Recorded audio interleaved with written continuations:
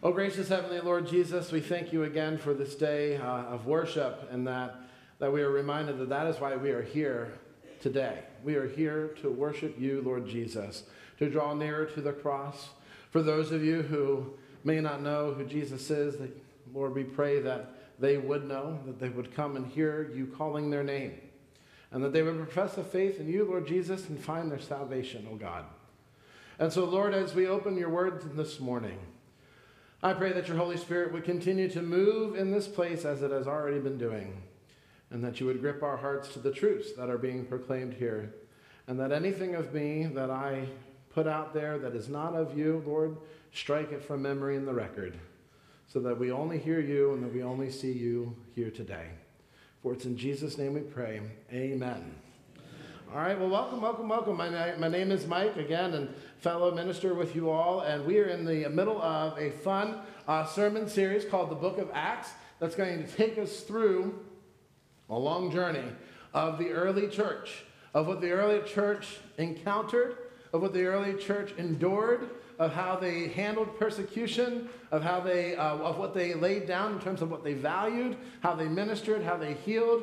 And what I want us to do as a church is I want us to take note and come back to the basics, really, of what the book of Acts is laying out for us, because our context may be different than their context. Our time period and what we suffer and what we endure here and right now in 2022 may be somewhat different from what they encountered and what they endured, but the gospel truths, the things that Jesus called them to do, the things that Christ calls us to do as a church in the Great Commission, does not ever change.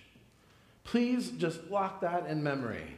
Churches like to put mission statements together of all fancy words and all different shapes and sizes, but at the end of the day, the mission statement for the church is the same if you're a Presbyterian, Baptist, Catholic, whatever, and that is to go and make disciples, baptizing them in the name of the Father, Son, and the Holy Spirit, and teaching everyone all the things that he has commanded us, with the promise that he is with us always until the end of the age. And so that's what we're doing, going into Acts, and we're seeing that played out. How does that play out? What did they endure, and what did they encounter? So let's dive in. Let's dive into that today, and I'm excited for it. So far, we've had 2 weeks of this, and in the first week, we learned about the value of the church being empowered and the company front.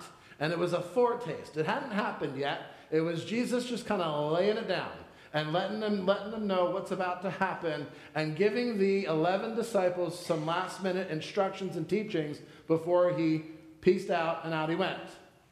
And so he told them to go to a place and wait for the Holy Spirit to come. That's where we left in the first part of chapter 1. Then Deacon Jen Gannon came up and preached last week a wonderful message that talked about now while they were away and continuously praying, they obeyed and they listened and they reformed the 12. And they didn't do it haphazardly. They did it through continuous prayer. And we took away the value of continuous prayer, that prayer is effective and that the Lord listens to it and he wants us to do those things and engage in those things and not just make haphazard decisions without that time of preparation and prayer. And so now we open up to Acts chapter 2, and it's a very, very famous passage, very, very famous section in Scripture, because it ushers in the season of the Pentecost festival, which was a Jewish festival at first, and then the Christians kind of took hold of it with the coming of the Holy Spirit. But it's actually very, very connected. I don't think I'll have enough time to go into it, but if you ever get a chance to Google the Pentecost feast and what it's for, there is some tremendous tie-ins between what the Jewish faith, what they celebrate, and how the Holy Spirit comes and builds upon that festival. It's very, very interesting. I'm sorry, this is only a 30-minute show today, so we won't get a chance to do that. And here's the other fair warning for you too.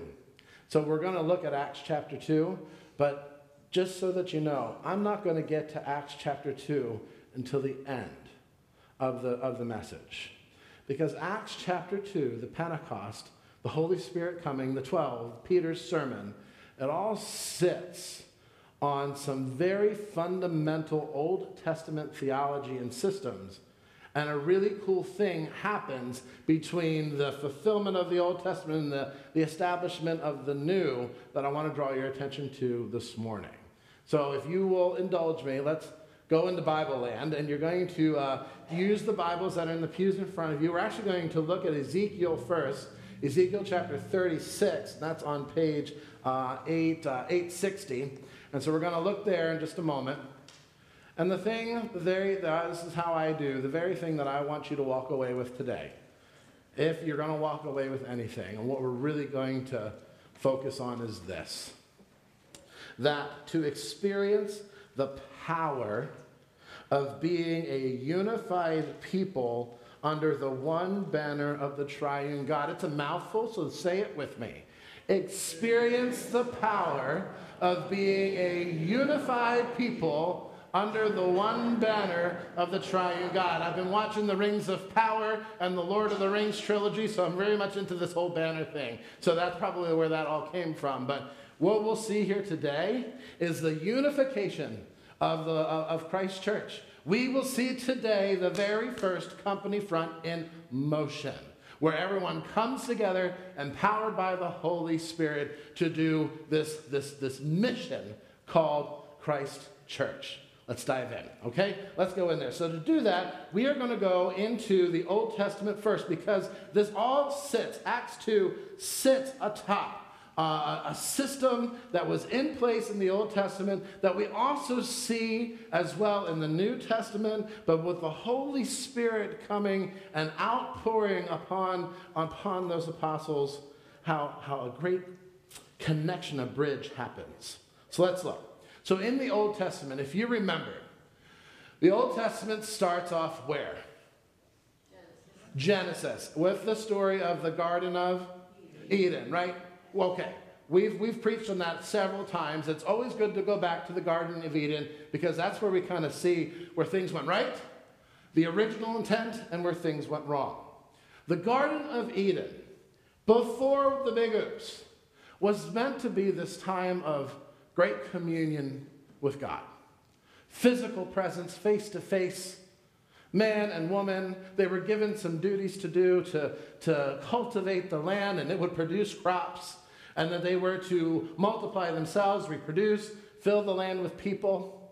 They were to do all these things. And of course, it was some great freedom, and it was a great harmonious relationship between man and God. And God, in this great freedom, he put some boundaries up. And I gave a message on this a couple months ago, that the boundaries doesn't mean no freedom. You need the boundaries to understand your freedom. If you didn't have the boundaries, we wouldn't understand what it would be chaos. So you need the bumpers. And so he puts the bumpers up, and he says, whatever you want to eat, go ahead and eat. But the tree of knowledge of good and evil, stay away from that. Do not do that. And of course, what do? They eat from it, right? What's the fancy church word? What do they do to God? They disobeyed. Everyone say that real loud. Disobeyed. Yes, okay. And so it begins this system of obedience and disobedience. You see, Eden hinged on the obedience of God's creation, following the rules, obeying what he set down. You obey, you're blessed. The land will be fruitful to you. Your womb will be fruitful. You will multiply. You will know who I am. All the things. That's all there in Eden. Then they disobeyed. They ruptured that. And we know that God handed down the punishments for it. He said to Adam, now the land's going to work against you. He said to Eve, there's going to be issues with your womb. He says that all those things that are happening there. And then the last thing that he does before clothing them, what does he do? He sends them out. There's an exile. There's a scattering, if you will, of the punishment. There's now a separation. No longer can we have that communion face to face with the Lord. Now there's this chasm.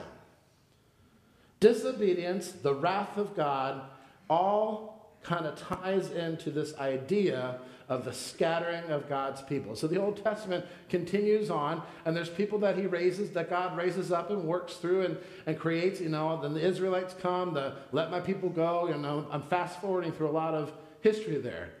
Commandments come down to the Israelite people, and the Lord says, now you follow these, you will be blessed.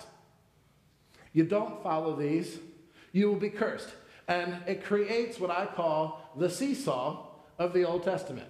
You know, do this? Anyone want to join me in that? The seesaw of the Old Testament of follow what I tell you to do, everything's great. Don't follow what I tell you to do, and it all turns to pot. Everything's going to work against you in a profound way. Let's make that a little bit more biblical. The seesaw of the blessings. When God's people are being obedient and living and following his commands, they are blessed, and huge things come their way. Ultimately, when they are blessed, they are known for 4 P's. They are known as the people of God. They are protected by him. They will know that I am your Lord. He is providing for them. They have provision. The land will yield milk and honey. And they have a place. You will go to the promised land. So if you follow me and follow my commandments, those 4 P's are in place. And those 4 P's show up throughout Scripture. Now, if you disobey, the Lord says, and in fact, I feel like some translations use the word when. When you disobey, all those 4 P's, they turn now against you.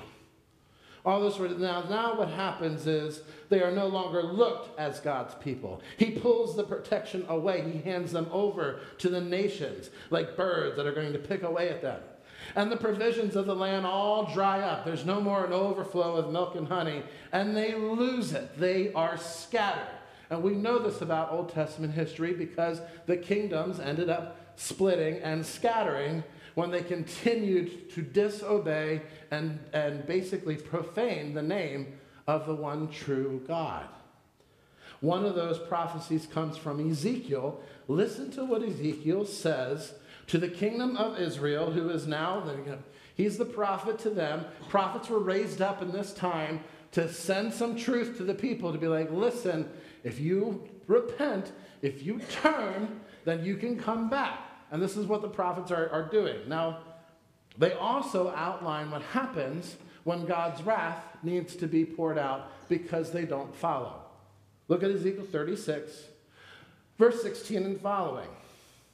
The word of the Lord came to me, Son of man, when the house of Israel lived in their own land, they, look at this, defiled it by their ways and their deeds. In other words, they didn't want God's system. They wanted their own system. They wanted their own gods to worship. They wanted their own money to make. They wanted to be themselves independent. They didn't want to be his people.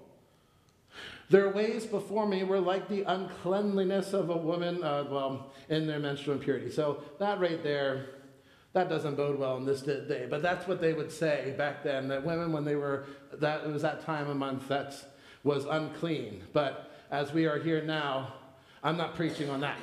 So verse 18. I love women. Women are wonderful. Verse 18. So I didn't even underline it because mentally I said, why don't you just gloss over that? And out it came. Verse 18. So then he says this. Listen to the prophecy. So I poured out my wrath upon them. If you've got your own Bibles, please underline that. That is, and lock that away. He pours out his wrath upon them.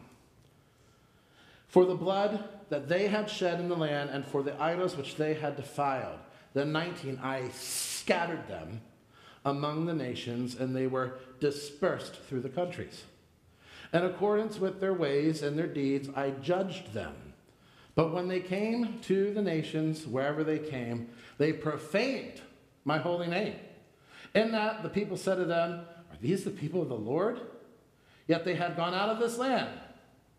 But I had concern for my holy name, which the house of Israel had profaned amongst the nations to which they came. Listen to that prophecy. And just before that, actually in verses 1 through 15 in chapter 36, there's a prophecy actually over the land of how the cursings are going to affect the land. And a little emblem of hope of what God could do in terms of restoring everything together. But what I wanted to focus in on was the outpouring of God's wrath. Because there is this theme through Scripture that when he pours his wrath out, the people scatter. And it reminded me a lot of me as a father with my children. Go with me on this, please. So I love my children, 3 children. They're wonderful. They were up here. They were sitting.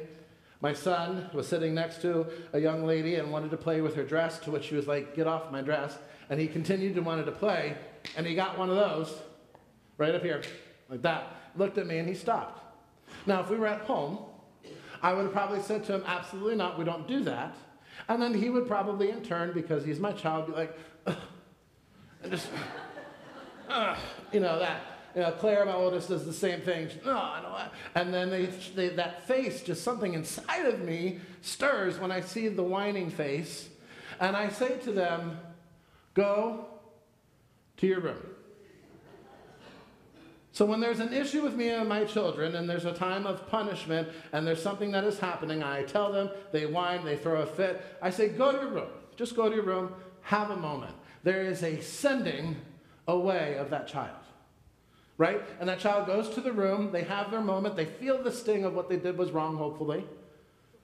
I calm down, have cooler heads prevail. And you know why? Because if I were to choose to enact the punishment in the heat of the moment, I am not in the right mental facility to do that yet. And they are not in the right mental capacity to receive the instruction of, now don't do this again. This is why. If the Lord had his way right away with us, and instead of scattering us, if he would just say what he wanted to say when we messed up, we would all die. The wages of sin is death, right? So that's not what he does. He scatters. Scatters them. Go to your room. Go to your room and think about the things that are going on here. And to feel the sting. Because as they scatter, they're no longer a people. As they scatter, they no longer have those protections. As they scatter, they no longer have the land yielding for them. Feel the sting of your disobedience for me. Sinful disobedience does not mix with a holy and righteous God, my friends. And that is also part of this system of the Old Testament, and that separation. Because he's holy and righteous, and now we're dirty and sinful. And those two things are like oil and water. They can't mix. It needs an emulsifier. You know what an emulsifier is? It needs something mixed into it to whip it up and hold it together. Let's listen to a sermon from Tony Evans. He likened it to this, that his now late wife used to make sandwiches for him, and he loved sandwiches on white bread with ham and cheese. And on both sides of that bread, he wanted what? Mayonnaise. Thank the Lord for mayonnaise. Because mayonnaise is an emulsified substance. Without the egg, without the process of emulsification, it's just vinegar and oil. It needs the other thing to whip it together. The holy righteousness of God, the sinful humanity, they can't come together. But when we do have a posture of obedience, there's something that the Lord loves about his people having a posture of obedience and of expectation of like, okay, here I am, Lord, send me, let's do this. And he uses imperfect people, because you go through the whole Old Testament of faithful folks, Abraham, David, etc., and they were a hot mess. They were not perfect. They disobeyed God hand over fist all the time. But he still used them when they were faithful, and he blessed them and worked through them. Now, don't go down the road of me saying that you just need to be more faithful and then you get blessings. That's not what I am saying.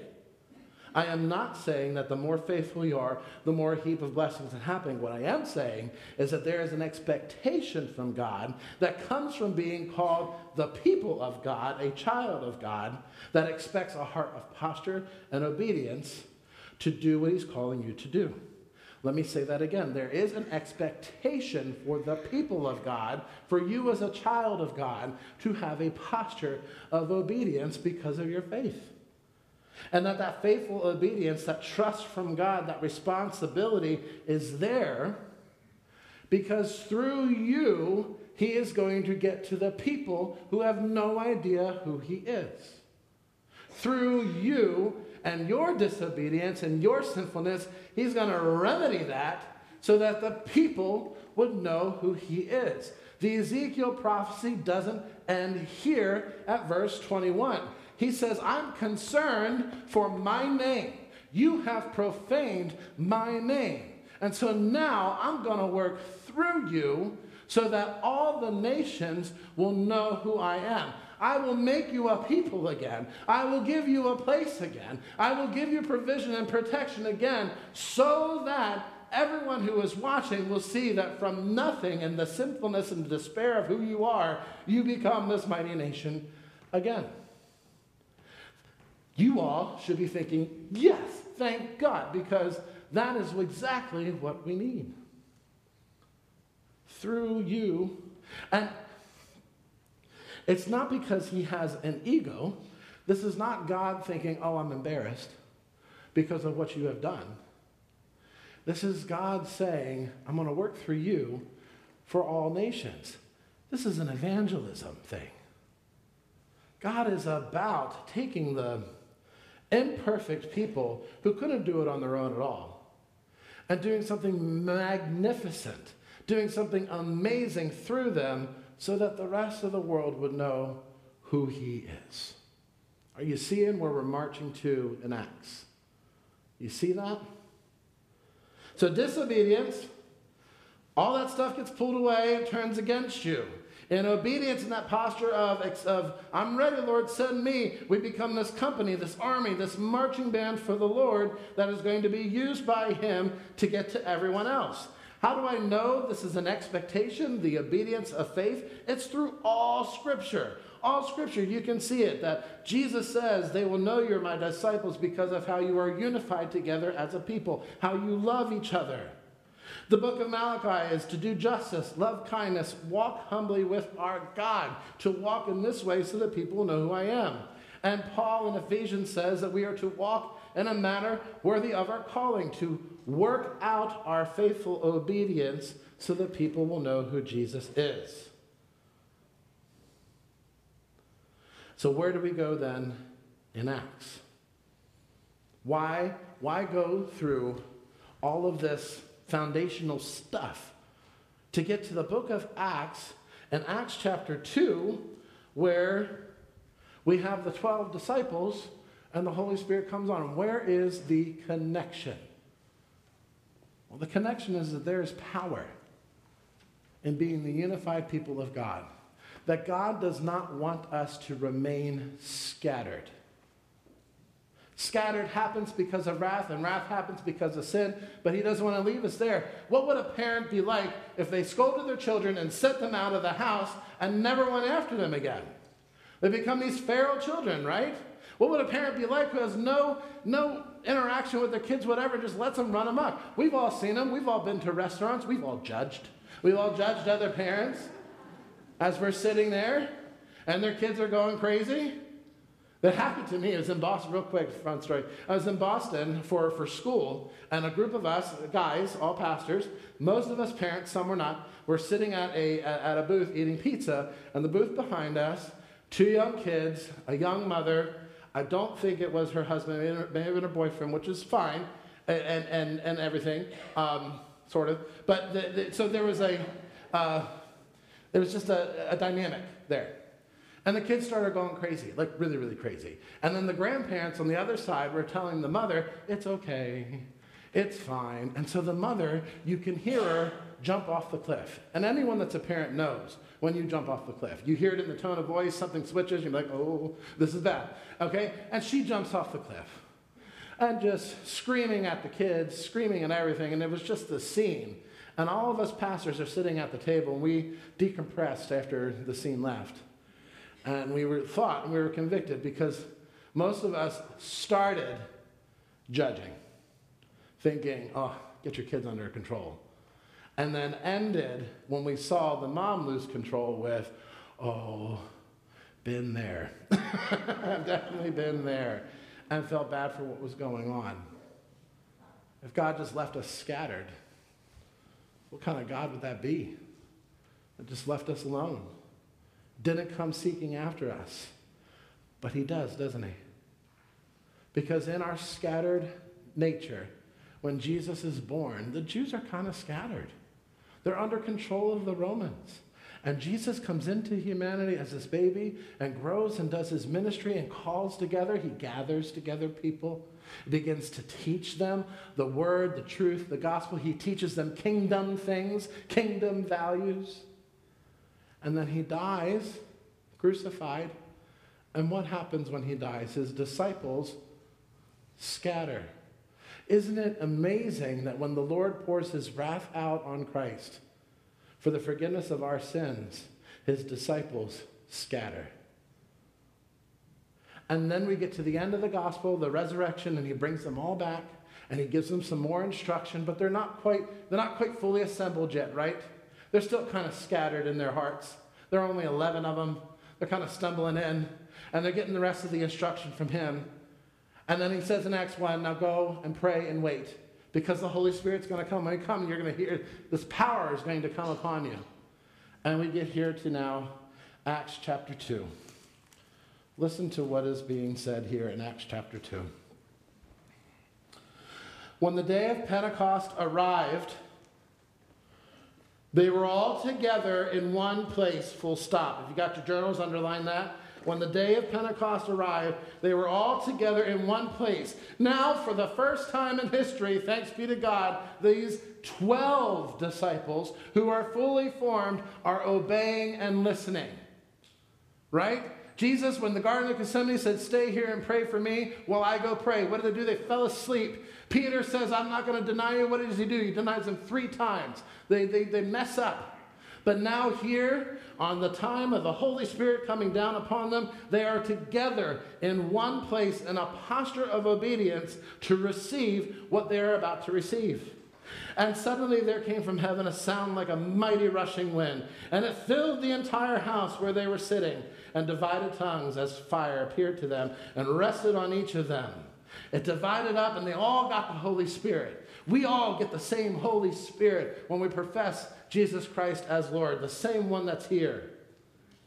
And they were filled with the Holy Spirit and began to speak in other tongues as the Spirit gave them utterance. They were together, they were in a posture of obedience, and here comes the Holy Spirit upon them, and he sends them out. And he sends them out now, speaking in different languages, to call all of the different people who were there for Pentecost together to hear the same message. The glories and the wonders of the Lord. And all the ones that would hear would say, do you hear them speaking? And they are amazed. And they are capturing everything that they are saying. And they're questioning it. They're like, what does this mean? And there's things happening. And yet there's still mockers, right? There's still people who look at them and they think, they're drunk. They're drinking cheap wine. The Spirit moves in and around them, and what does he do? He raises up now a fully restored Peter, the one who denied Christ 3 times, the imperfect apostle. He raises him up and sends him out as a representative for the 12 to now address the assembly of what is going on. And the very first thing that he preaches on is the outpouring, not of God's wrath, but of God's Holy Spirit. If the wrath of God scatters, the outpouring of the Holy Spirit of the Lord gathers them together. And listen to the prophecy that he uses from Joel. In the last days it shall be, God declares, I will pour out my Spirit on all flesh, and your sons and your daughters shall prophesy. Underline sons, daughters.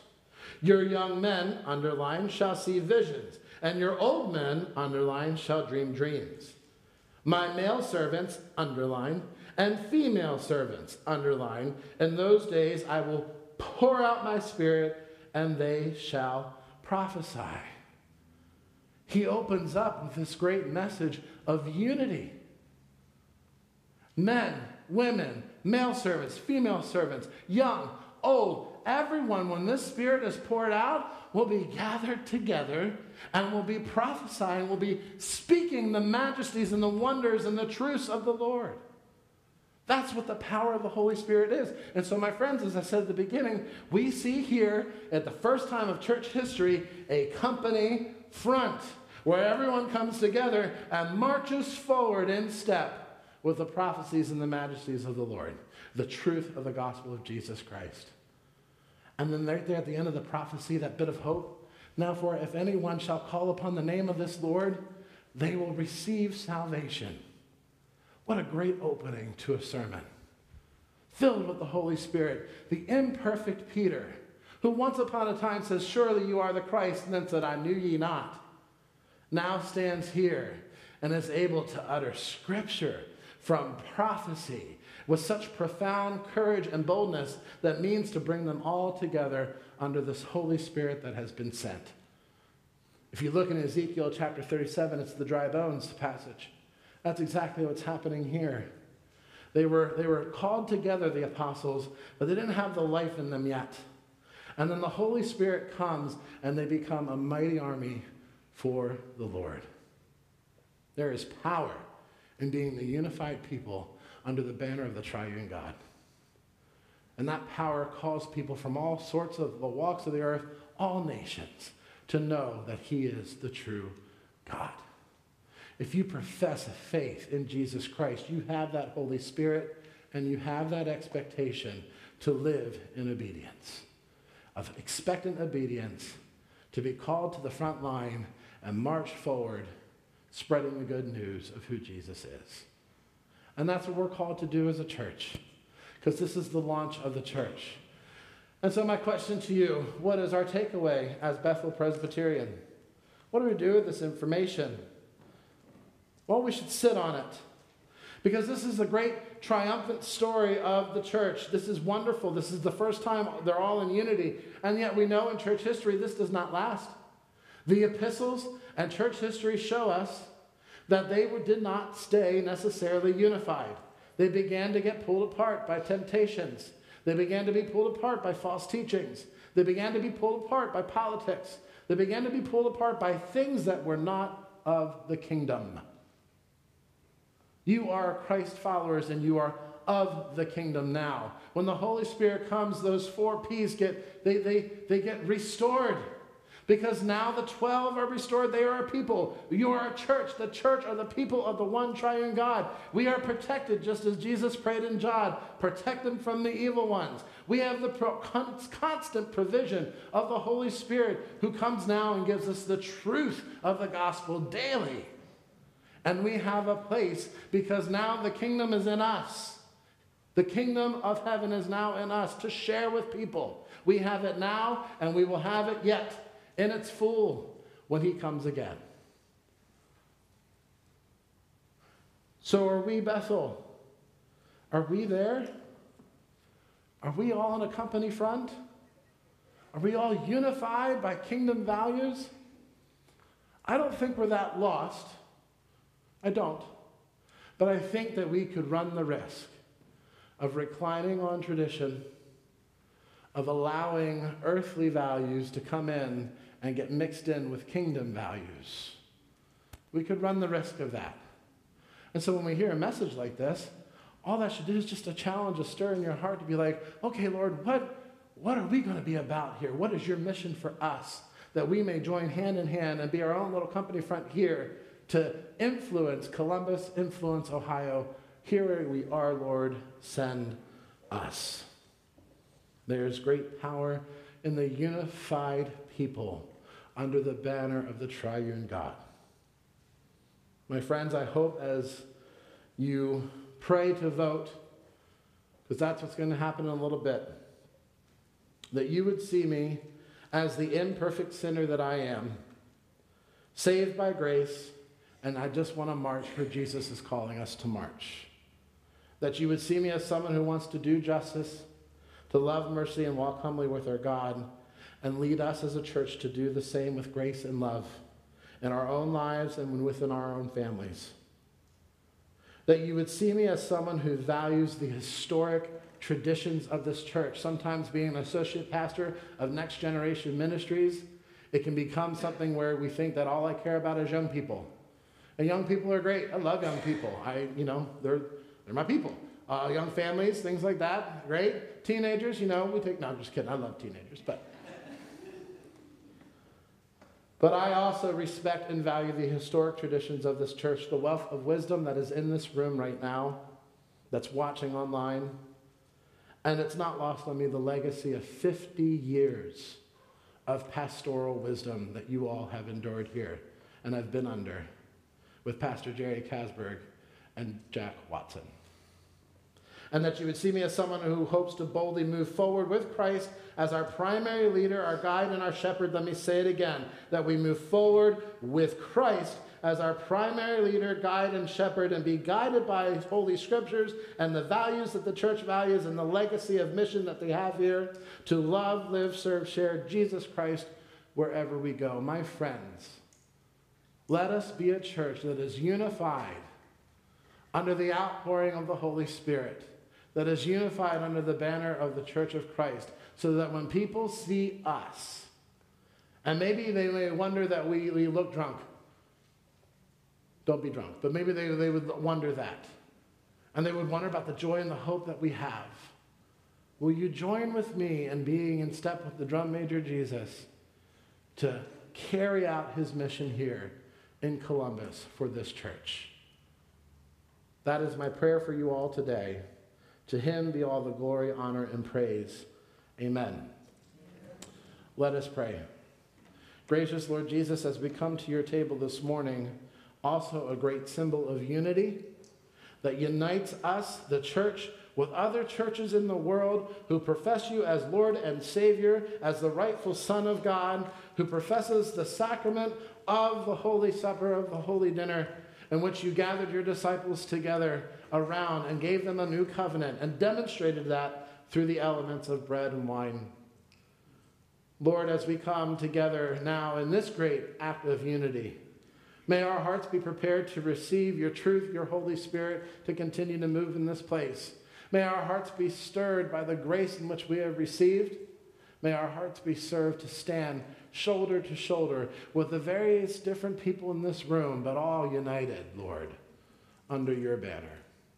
For it's in Jesus' name we pray. Amen. On the night in which the Lord was to be betrayed, he grabbed his disciples and had them around the table, and he took the loaf of bread, and after giving thanks, he blessed it, and he broke it, and he said, "This is my body broken for you. Do this in remembrance of me." And in the same manner, he took the cup, which is the cup of salvation. He poured out the wine, and he said, "Now this is my blood shed for you for the forgiveness of all your sins. And when you do this in remembrance of me." And then the Apostle Paul added a little addendum, and he said, "As often as you drink of this cup and eat of this bread, you proclaim Christ's death until he comes again." You proclaim the kingdom values until he comes again. You proclaim the unified message of the gospel until he comes again, so that all nations would know who he is. My friends, let's partake in this Last Supper together. The body of Christ is broken for you, and the blood of Christ is shed for you for the forgiveness of all your sins.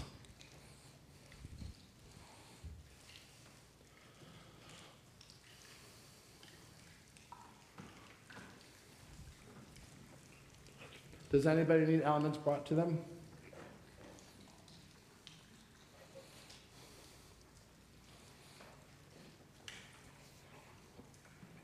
You need some? It's just you, right? This has not been touched.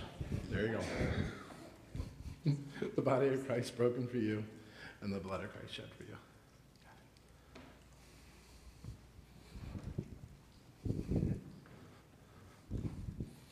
Let's pray.